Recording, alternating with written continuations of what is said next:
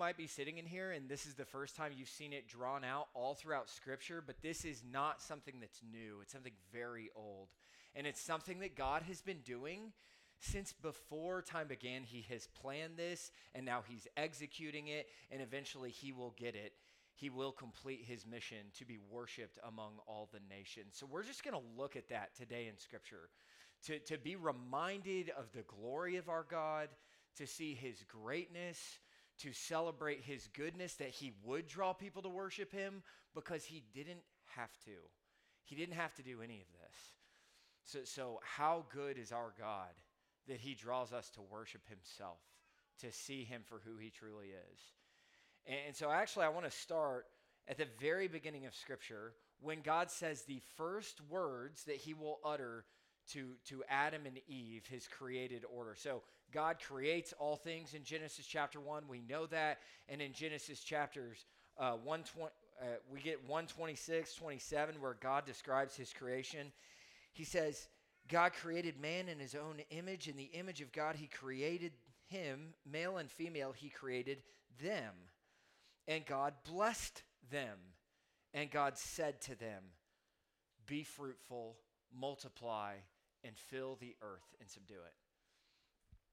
The first command from God to mankind is to be fruitful, multiply, and fill the earth. And you know what, Sarah Morgan? I am actually going to have you click through slides because I think my clicker is going to be spotty from up here.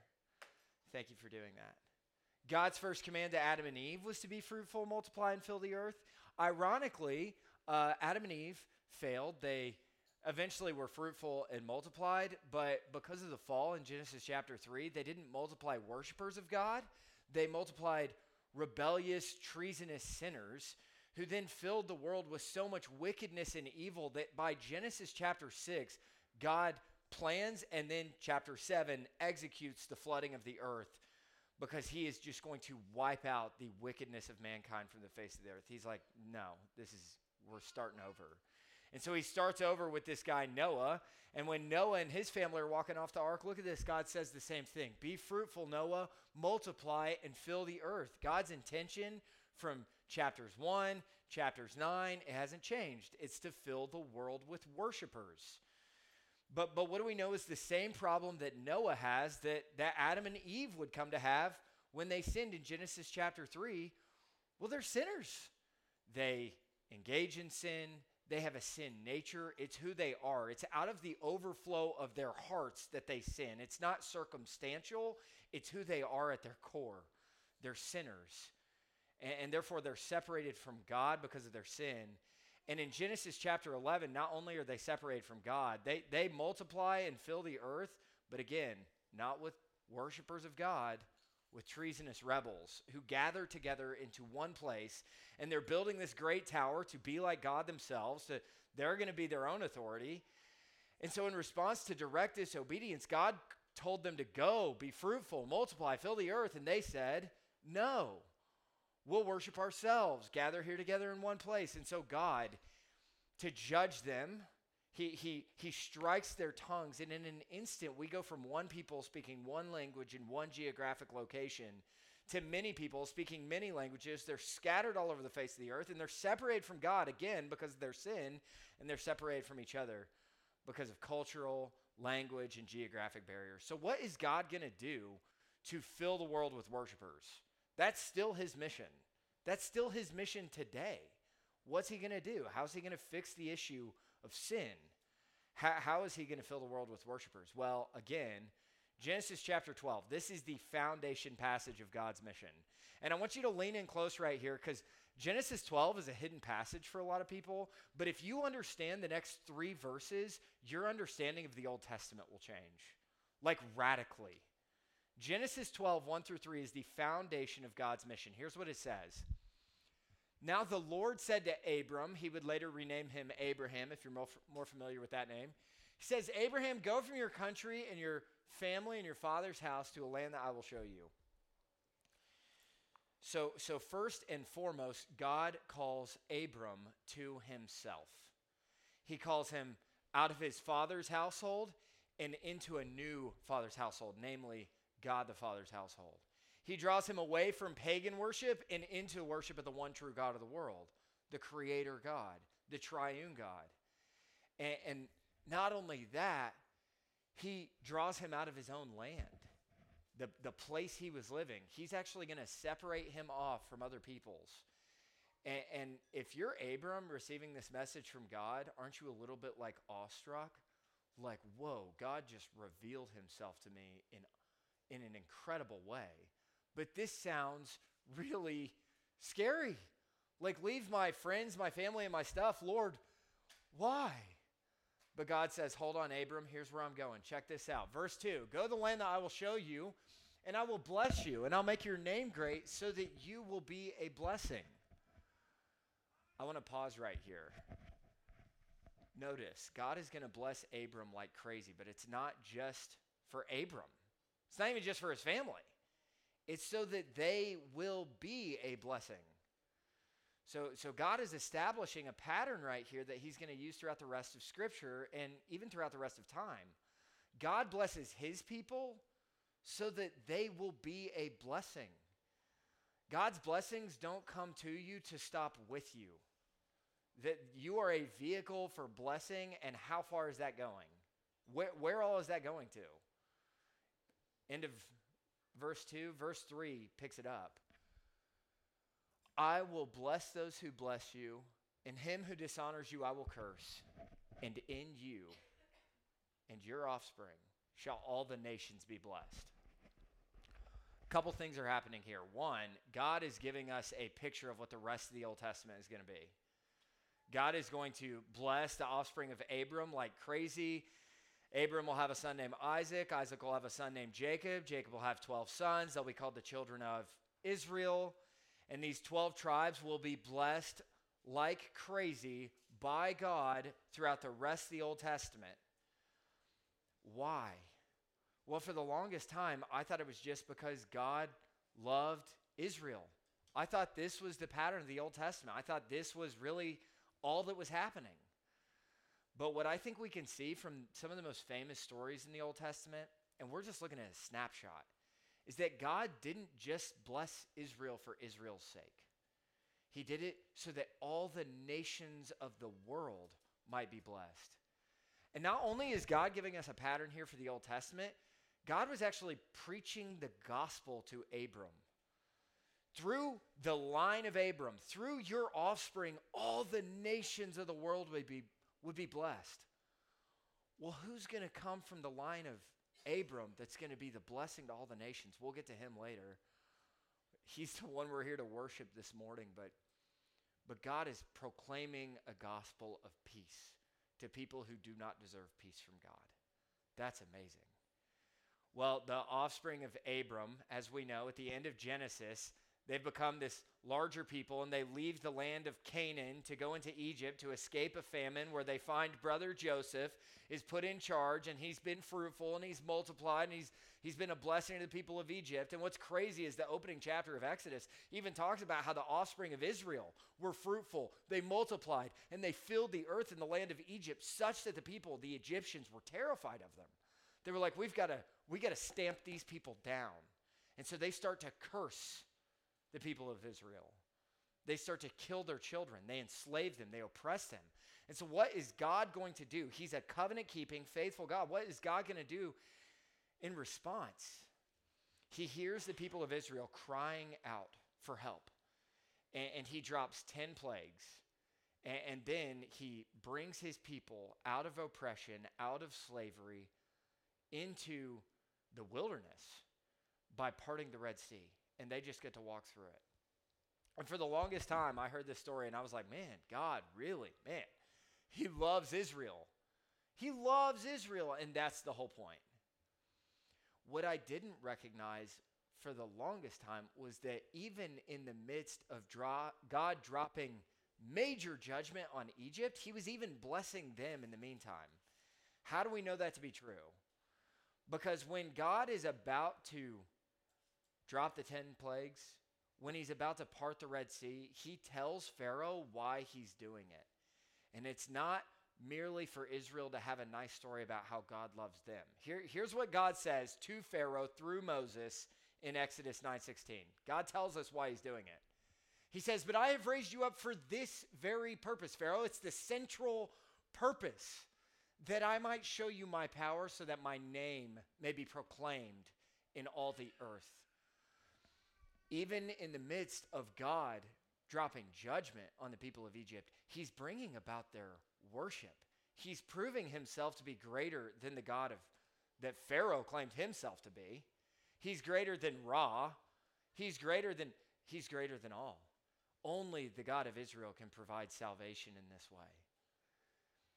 And what's crazy is that this story, again, God tells us that all the earth may know, this story does not stay localized to Egypt.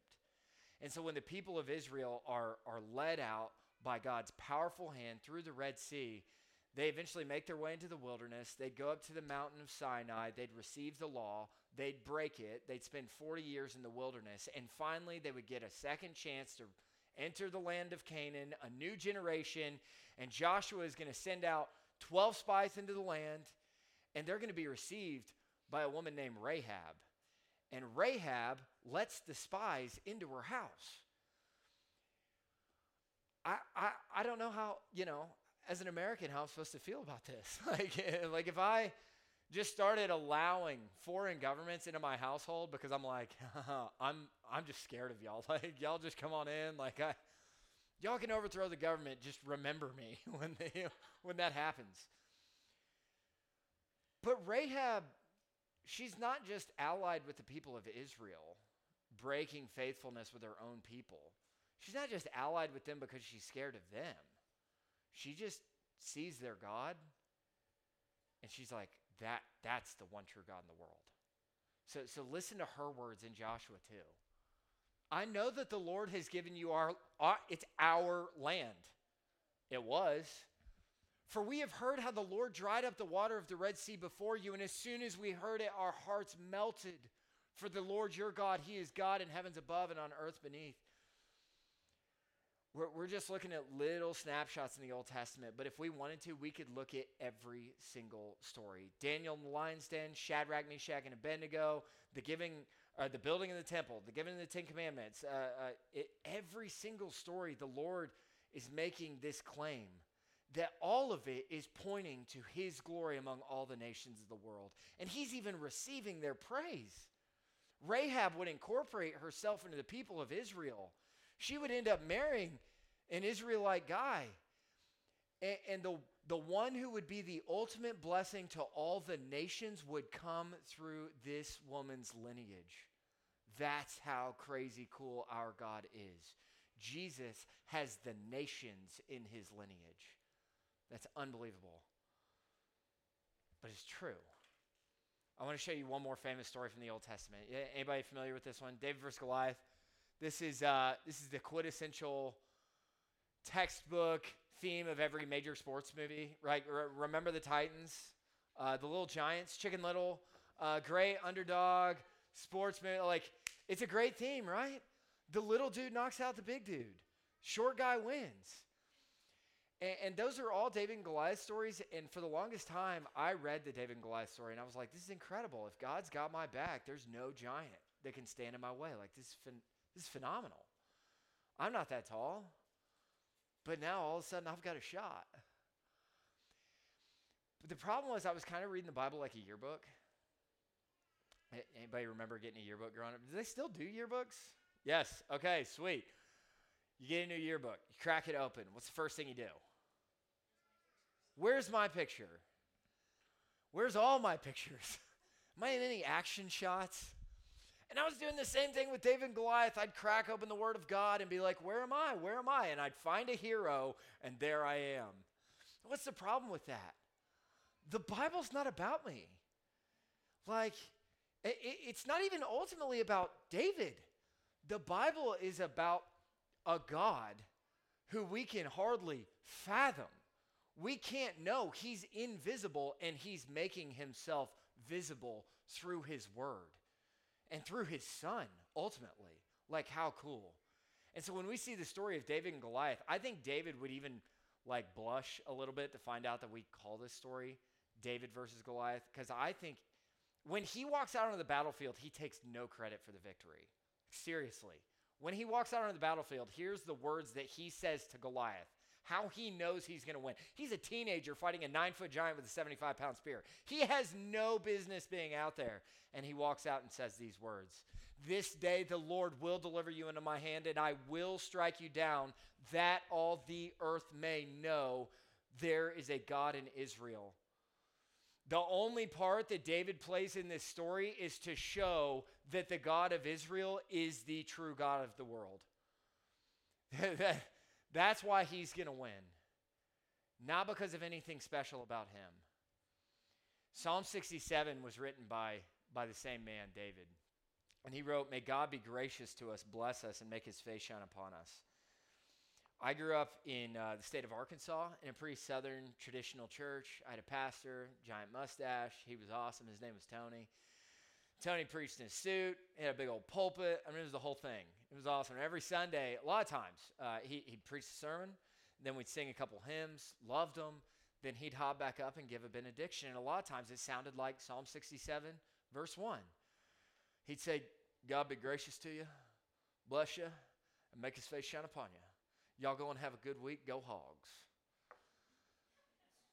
And I was like, yeah, Tony, like I want that. I need that. And I want the Hogs to win. I want God to be gracious to me. I want him to bless me, make his face shine upon me. I don't even know what that means, but I want it. Like, God, give me the good grades. Give me the good girlfriend. Get me out of this parking ticket. You're a good father, and I trust you. But why is David writing Psalm 67, verse 1? Is it just so that he can stack up blessings for himself? Does he imagine that God exists kind of like a genie in a lamp? No, David writes, "God be gracious to us, bless us, make your face shine upon us, that your way may be known on earth, your saving power, your salvation, your glory, to be worshiped among all the nations of the world." Not just here in Israel, all the nations. We're again, just looking at a snapshot. But if we had the time, we could look at 1,200 spots in the Old Testament where God is revealing his heart to see the nations come to know him and worship him, because he is the only one who can provide this saving power, this salvation. The nations exist in sin and rebellion. The nations rage and the peoples plot in vain, says Psalm 2, against the Lord and his anointed. And even though the nations do that, the Lord counterplots against them to bring about their worship. Our God is more loving and gracious than we can fathom. I want to show you a couple more from the Old Testament, specifically the prophets. Habakkuk 2:14, "For the earth will be filled with the knowledge of the glory of the Lord as the waters cover the sea." And in Malachi 1:11, this is the last book in your Old Testament, written 400 years before Christ would show up on the earth. And it says, "For from the rising of the sun into its setting, my name will be great among the nations, says the Lord of hosts."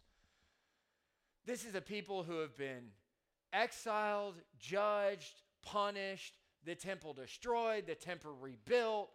They've been oppressed. They've lost their kings. They've been divided. Nothing's gone right for Israel or Judah, the people. Nothing's gone right for them in a long time. And the prophets are still proclaiming it's going to happen. His name will be famous in all the earth. Praise God. He keeps his covenants. He's faithful even when we show ourselves to be faithless. He's still, every promise in him is yes and amen. I want to look at one more from the Old Testament because this is the most famous verse in the Old Testament, and it's a good one. I really love it. Psalm 46:10, "Be still and know that I am God." Anybody got this hanging up in their house somewhere? Or, a coffee cup, or maybe you got it tattooed somewhere. It's a great verse, and if any generation ever needed the verse, "Be still and know that I am God," it is like us.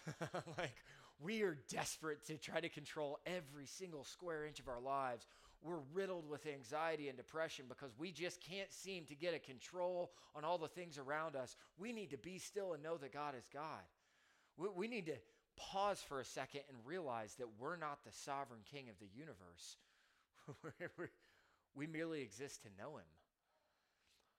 We need to be still. But for the longest time, I thought that was the end of the verse. I thought that was Psalms 46:10. I would see it everywhere. I saw it on coffee mugs, or I saw it above people's couches. I saw it on postcards, and I was like, man, that's a great verse. Be still and know that I am God. Like, boom, it's done. Problem is, that's just the first half of the verse.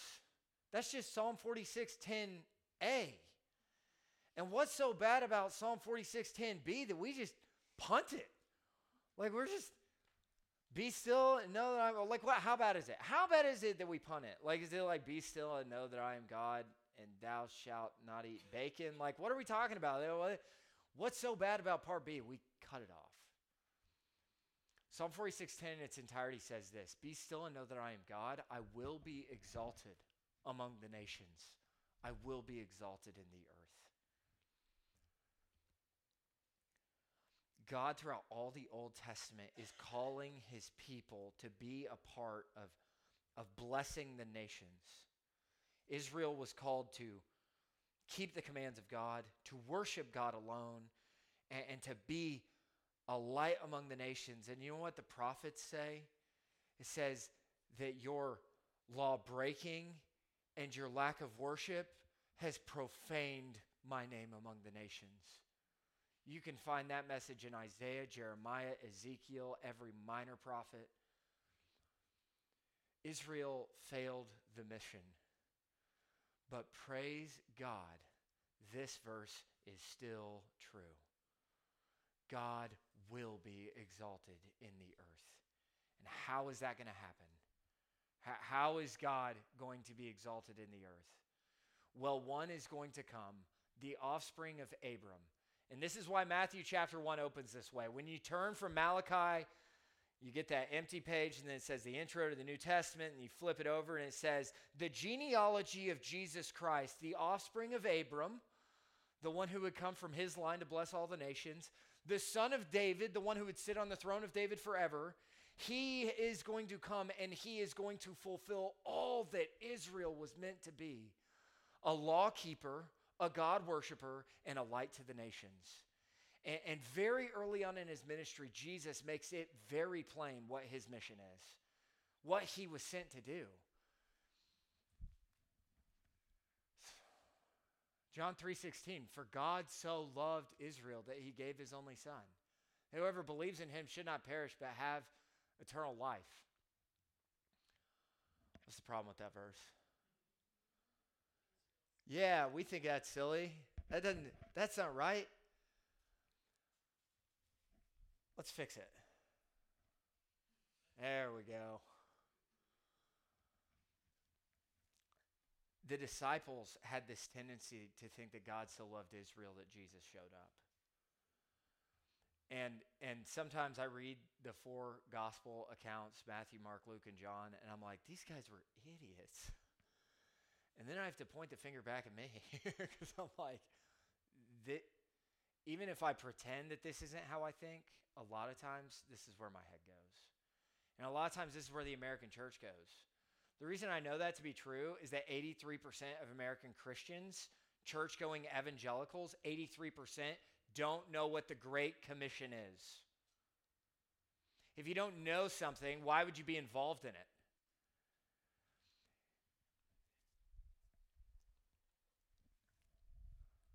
The verse says, for God so loved the world that he gave his only son, that whoever believes in him should not perish but have eternal life. This is the most famous verse in the Bible because within it's the good news of the gospel. Good news that I hope you know and believe and preach to yourself and celebrate and come to church to be reminded of. And to, like, this should be the heartbeat of your life.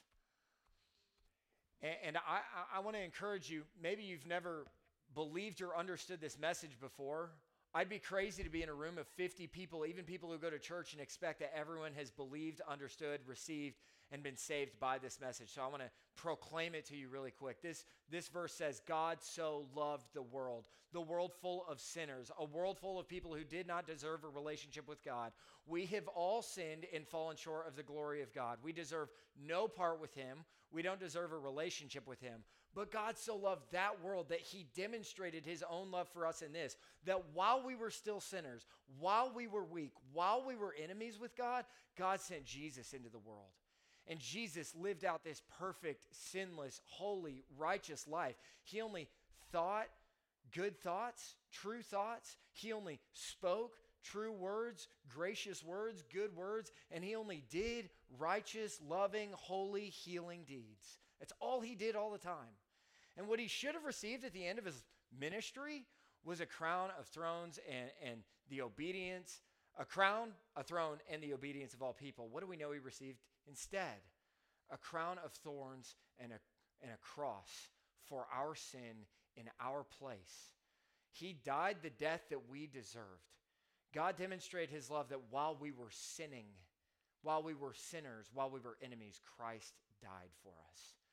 But he didn't stay dead, and that's what we get to celebrate next Sunday, is the beautiful resurrection of Jesus Christ, who had an imperishable life, an indestructible spirit. He rose from the grave. He laid down his life, and he took it up again of his own accord, so that we who are weak, who are fallen, who deserve no part with God, can come have a relationship with him for free. We can drink from the water of life without price, and we can experience eternal life starting today and extending into all eternity. We can worship God in spirit and in truth together forever. That's the good news of the gospel. You don't have to pay for your sin. Jesus offers to pay it all on your behalf. And he invites you to worship him for free. That's incredible. That's the best news you'll ever hear, and it's the best news I'll ever hear. And if you haven't trusted in Christ for forgiveness of sins, I implore you, I beg you today, be reconciled to God. Put your faith in Jesus Christ. Turn from your sin and trust in him, the sinless Savior, the King of Kings. He is ready, willing. He is more excited to forgive you than you are to go to him for forgiveness. That's how good our God is. That's the best news you'll ever hear. It's the best news in the history of the world. The only problem with this message is that it's only good news for those who hear it, and only good news for those who believe it. Jesus says, whoever believes in him, he's talking about himself, whoever believes in me should not perish but have eternal life, which means sincere Muslims worshiping according to the Quran, believing in a false Christ, trusting in a false doctrine of who God is, they don't get to the Father. They don't experience eternal life. They're lost. That means sincere Hindus worshiping Krishna and Vishnu, sincere Buddhists trying to follow the eightfold path to nirvana, sincere Taoists and Confucius, sincere, good, kind, humanist atheists. They don't believe in him, which means they don't have eternal life.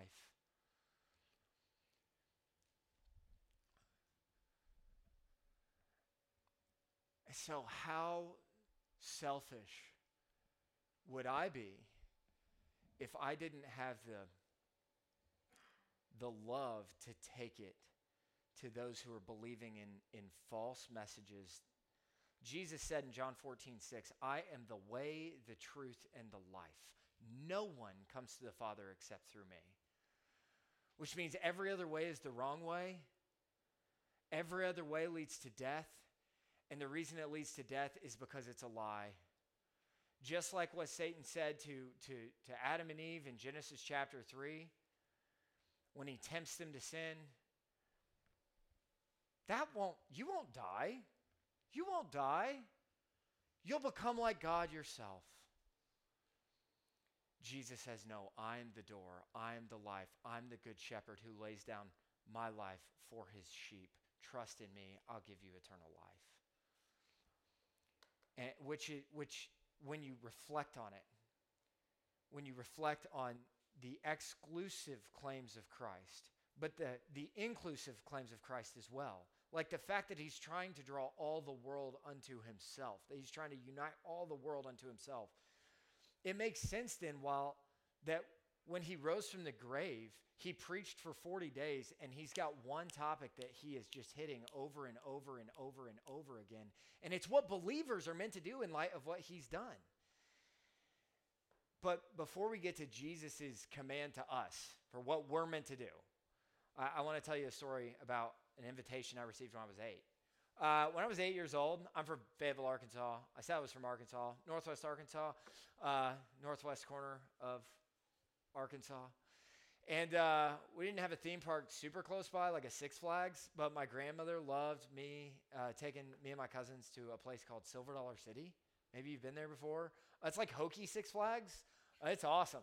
It's sweet. It's up in the Ozark Mountains, a beautiful theme park. And when I was 8 years old, I got the first invite, and the year was 2000. I didn't know what a theme park was, but I like themes and I like parks, so I was like, sure, Nanny, I'll go. Her name was Nancy. You can probably see how we got there. So I hop in her Subaru with my older cousins, and I look up to them, and they love the theme park. They love roller coasters. It's my first chance to go. I'm like super pumped. We start this 2-hour drive north. I get there, and we're in the parking lot, and I'm super excited. And we're walking in, and then I see it off in the distance, a big red metal loop in the sky. There's a car going around it, and people are screaming bloody murder. And I go, Nanny, what's that? She goes, Will, that's our ride. I said, that's not my ride. I'm not doing that. Too high, Nanny. Too fast. Too upside down. No, not doing it. And she was like, well, I'm doing it. I was like, yeah, right. And there she was, 75 years old, blonde dyed hair, blowing in the wind. She was like hands in the air on the big one, the red one. I'm like, no. So all day I'm doing my kind of rides, the carousel and the Ferris wheel and then funnel cake and then like round 2.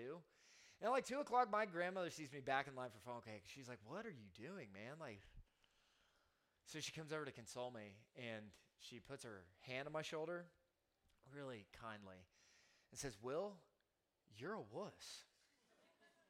At which point I started crying, like a wuss. But I was also mad. I was like, Will Watts is a wuss, Nanny. So I dusted powdered sugar off my shirt. And I started walking for this ride called Wildfire. And it's the big red one that goes upside down. And I'm 8, and I'm sweaty, and I'm sticky, and I'm scared. It's a bad day. And then I'm not in line. I'm at the front of the line. And a very helpful attendant comes and, shoves me down into a seat. And then, descending over my head like a death trap, these metal bars covered in rubber padding, and I think, oh my gosh, I'm going to die. Single. Lindsay would never know. But what was crazy is that 5 minutes later, I'm hopping off, and I'm out of line. I'm just looking back at the thing. And I had been baptized by Wildfire. I've become an apologist for roller coasters and an evangelist to tell everybody the good news about roller coasters. I was going up to every 5 and 10-year-old kid in the park, I know it looks scary. I know it looks fast, but you got to get on the ride. I know what trust me. I had the same excuses, but you still got to go. I go up to this kid named Timmy. I'm like, Timmy, you going to ride? He's like, I got to ask my dad. I'm like, come on, bro. So I drag him over to ask his dad. His dad's over there holding a baby. I'm like, can Timmy go on the ride? He's like, I don't care. Why aren't you going? I'm holding a baby. I was like, well, get the baby on there, man. Everybody's got to go. Everybody. I remember just being like, why? How did I waste so much time on the Ferris wheel and the carousel? Why would I let my fear of the unknown stop me from something that good? Well, when I think about God's heart for the world and his desire to use his people to reach all the nations of the world, well, I think there's fear of the unknown. Jesus, that looks really high and fast and upside down. And that's for special Christians who are bolder than me, more charismatic than me, but I'm not sure that's for me. What would this even mean? What about life after college? What about the relationship I'm in? What about my parents' expectations? What about my kids' expectations? And we've all got 1,000 reasons. What about the mortgage I'm paying? What about I don't have a cookie cutter answer for you. I really don't. But the word of God is true. Jesus said not one tittle of it would pass away. And here's Jesus' words to us, to believers, what we're to do in light of what he's accomplished. He says, all authority in heaven and on earth has been given to me. Go therefore and make disciples of all nations. This is called the Great Commission. It's interesting that it's called the Great Commission, though. It should be called the First Great Commission, because there's not one Great Commission. This is just the first one listed, but there's not one, there's 5. I want to look at the other 4 as well as Matthew 28:19. Mark 16:15. Go into all the world, preach the good news to all creation. If you're not a big fan of Mark 16, just because it wasn't found in the manuscripts till a couple hundred years later, I can get, let's have that discussion sometime. That's really fun. But even if you don't like that, you could always turn to Mark 13:10, where he says this gospel of the kingdom must be proclaimed to all nations. So you don't even need this verse. But let's move on. I digress. Luke 24, it is written, repentance for the forgiveness of sins should be proclaimed in his name to all nations. What was written? That God would bless all the world through the offspring of Abraham. This is an old message. It was written. Right before this, it says that Jesus opened the apostles' minds to understand that all of it was pointing at him and that he was pointing at all the nations. And so here he says this. In John, Jesus says, and this might be my favorite or least favorite, just depending on the day of the week. Here's what it says. As the Father has sent me, even so I'm sending you. 40 times in the book of John, Jesus is called the sent one from the Father to us. It's 41 when he says that. And Jesus is essentially saying the prayer is no longer, God, am I sent? Am I called? Please say no. I got a lot going on. No, Jesus is saying the prayer is, God, where am I sent and to who am I called? And some of us will go further geographically than others. And honestly, I would tell you all right now, we're in Monroe. Well, Acts 17:26 says, he made from one man every nation of mankind to live on all the face of the earth, having determined the allotted periods and the boundaries of their dwelling place, so that they might seek after God and find him. You are stationed here and placed here to make his name famous here. But God might not keep you here. He might have a desire to send you somewhere else. And would you be willing to go?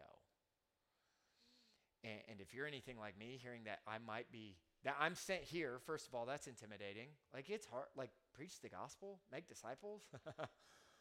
Jesus, that's tough. I don't know if I could do this. I remember the first time I heard this, I was like, stress. This is high, this is fast, this is upside down. I feel like the roller coaster again. Jesus, are you sure you want to send me? I have emotional needs. I have student debt, Jesus. I'm bald. Surely you can send somebody else better out there, But what's amazing is that in the final Great Commission, Jesus has an answer for our insecurity and, frankly, our inadequacy. Here's what it says. Acts 1:8. But you will receive power when the Holy Spirit has come upon you. And you will be my witnesses in Jerusalem, in all Judea, and Samaria, and to the ends of the earth.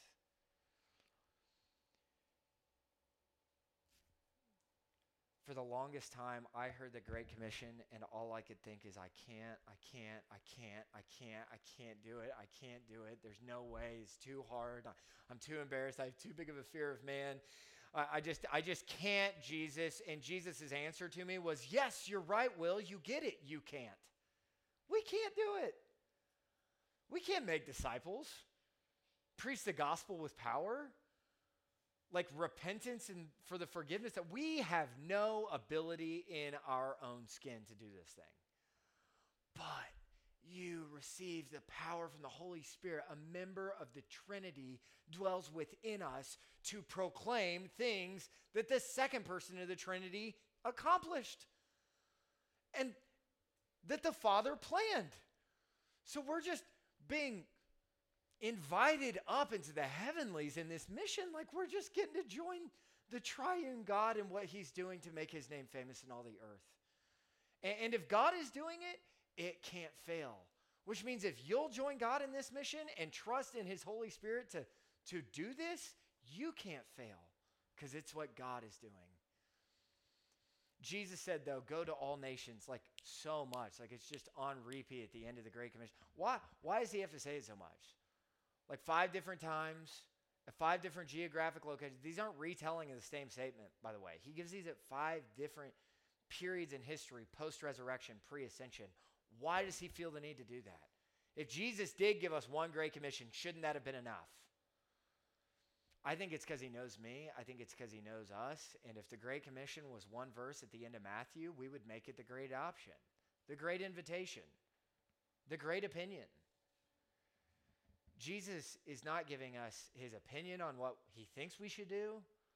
He's not inviting us to something that, might be fun. He's commanding us to live for his purpose and his kingdom in all the earth. Hudson Taylor said it like this: the Great Commission is not an option to be considered. It is a command to be obeyed. Jesus gave us 5 Great Commissions. The Apostle Paul gave us a strategy. He said, it has always been my ambition to preach the gospel where Christ was not known. Funny enough, Paul didn't have one Great Commission written down for him to understand that the gospel was going to all nations and that he had a part to play to see it go there. Paul said, I'm going to places where Christ was not known, so I wouldn't be building on someone else. So Paul's whole mission is I'm going to go places and make Jesus known. And then I'm going to go somewhere else. I'm going to make him known there.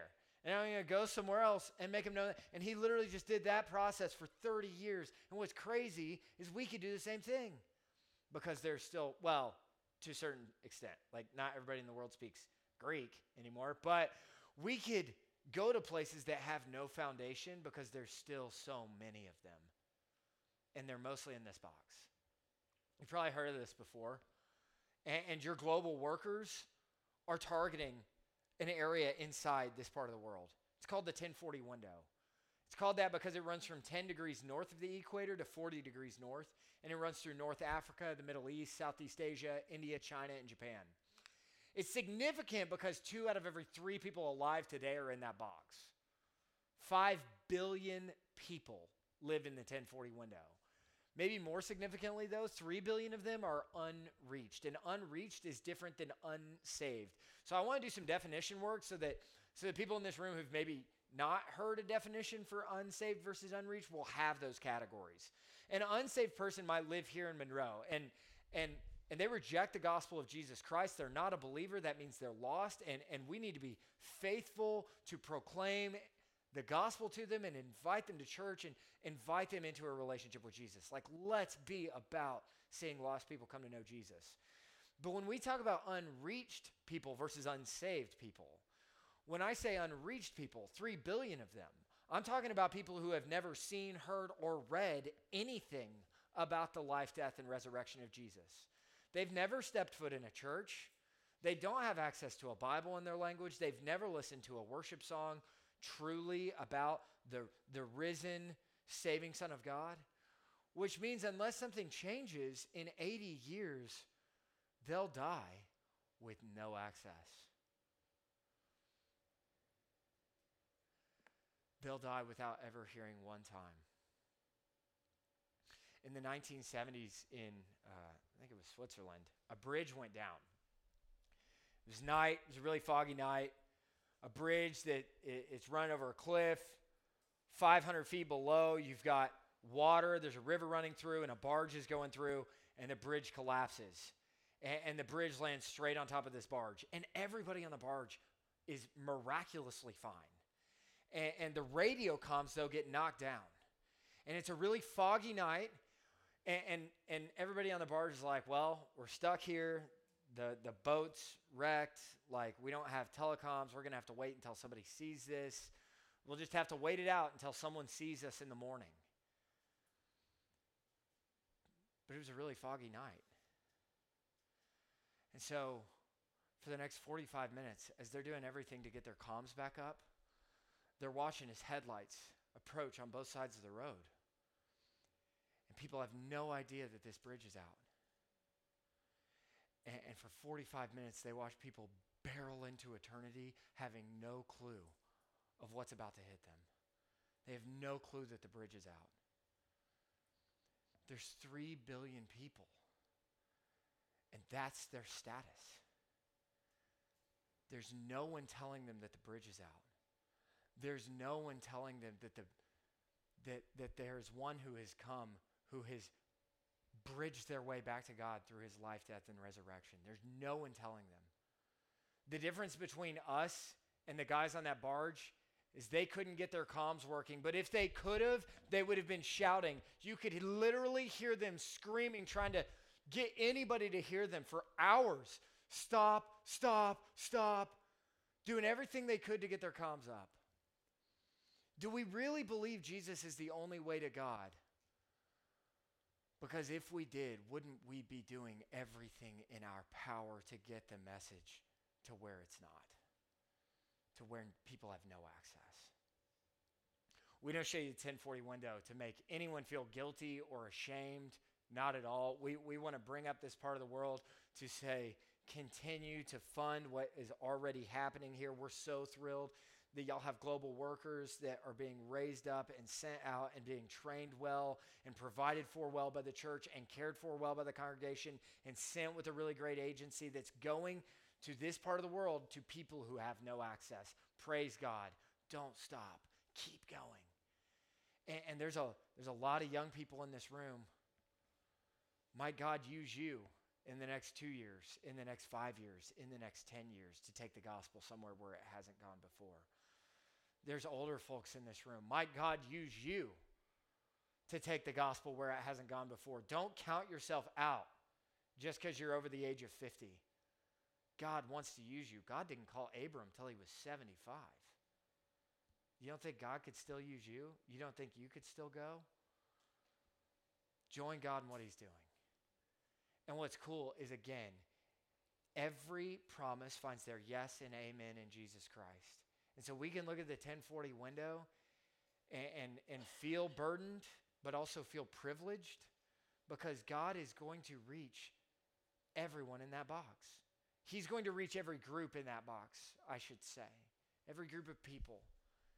And how do we know that? Well, because God promised in Genesis 12 that through him all the nations of the world would be blessed. And in Revelation 7:9, we see the fulfillment of that promise. Here's what it looks like. This is a picture of heaven, by the way. The Apostle John was given a vision of what heaven was going to look like. So John, imagine this. John's looking out into the future. He's looking way beyond his own moment in time, history, and space. And he is not only seeing his future, Christian, he's seeing your future. He's seeing our future. Here's what he sees. Behold, this great multitude that no one could even number, and they're from every nation, all tribes and peoples and languages, standing before the throne and before the Lamb, Jesus. The gospel is going to break its way into every tribe, language, tongue, nation, people. We can be still and know that God is God. He will be exalted among the nations. He will be exalted in the earth. Revelation 7:9 will come true. The only question is, will we join God in a purpose that ultimately is successful, is permanent, there's only two things that last forever. Word of God and the souls of men. Will we give ourselves to seeing the word of God proclaimed among souls who've never heard it? Will we give ourselves to seeing this message come true? Or will we give ourselves to some other purpose that the culture tries to give us, the world tries to sell us? Will we live in pursuit of Revelation 7:9, or will we live for the American dream? And if you're like, I want to live in pursuit of Revelation 7:9, we have such easy action steps for you. Go and send. This is how we join God's mission. Go and send. We all are called to go exactly where we're at. Some of us are called to go to the ends of the earth. I'm not going to back off of that. And when I say go, I don't just mean like go and be nice to people. Nobody's going to watch you help an old lady cross the street and come to know Jesus. Like share the gospel and then live it out. That's how people come to know Jesus. Do it here and then do it everywhere. Do it short term and do it long term. Do it today and do it tomorrow and do it for the rest of your life. He's the same yesterday, today, and forever. Trust his eternal power. Trust his sending of the Holy Spirit to make you a witness here in this community and in all the earth. I'm praying that Monroe is changed by the people in this room, but not just Monroe, that Louisiana is changed by the people in this room, and that the world is changed by people in this room. Like, God, raise up goers from this room into all the earth. Raise up more. But don't just raise up goers, God. Raise up faithful senders.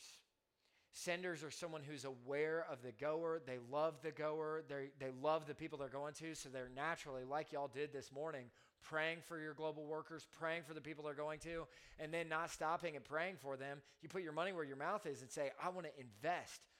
3 John verses 6 through 8 talks about supporting those who go out for the sake of his name among the Gentiles, for we ought to support those workers, because if we support them, then we're fellow workers for the truth. So maybe you're not a goer to the ends of the earth, you're a goer here, but that means you're sending there. All of us have a part to play. And if you want to join God in his mission, if you haven't, I would encourage you to take this card home, look at it in your own Bible, see that God is on a mission to reach the world, see that this is not my idea, this isn't the American church's idea, this is God's mission. On the backside of the card, it says, I commit myself. And I want you to take this home and consider, like, have you joined God's mission? And would you join God's mission? The back of the card says, I commit myself to obeying Christ and declaring his salvation to the unreached world by serving as a cross-cultural goer or sacrificial sender. The people of Israel, when they crossed the River Jordan, were commanded to pick up a stone. They picked it up so that in the coming generations, they could tell of the children the goodness of their God, to bring them faithfully into the land, how he dried up the waters of the Red Sea and then dried up the River Jordan so that they could enter into the land that God had promised them. This could be a little, it's not a stone, it's a piece of paper, but it could be a little Ebenezer reminder for you. Here's why. Here's the day that I joined God in his mission. I know a lot of you have already joined God in his mission. Praise God. But think through how we could all take next steps in going even further, in making the next sacrifice to see another people group reached and Jesus proclaimed. Let me close this out in prayer. And I'm just really thankful that we got to be here with y'all this morning. And I'm just so encouraged. So, God, we praise you because you have drawn us out of the kingdom of darkness and into the kingdom of light, into the kingdom of your Son. Through his blood, you have ransomed us, a people who did not deserve and could not be in your presence. We get to draw confidently near to your throne of grace to find mercy in our time of need. And we're just thankful that we get to be in relationship with you. And we're thankful that you have called us to be a part of your mission to bless all the nations of the world. And we're thankful that we get to do that together as a universal church and as a local church, as a visible expression of the gospel here in Monroe. God, continue to raise up laborers from this room who will go into all the world to proclaim the gospel, to plant healthy churches according to your word. God, I pray that we wouldn't take shortcuts. I pray that we would work hard. I pray that we would be sanctified by your word and by the Spirit and by the fellowship of believers in this room. I pray that senders would be raised up who would send sacrificially to see the unreached reached. God, use us in this room, this small group of people, use us to be a part of what you're doing for your glory and your praise. Because you are worthy of it all, Jesus. It's in your holy name we pray. Amen.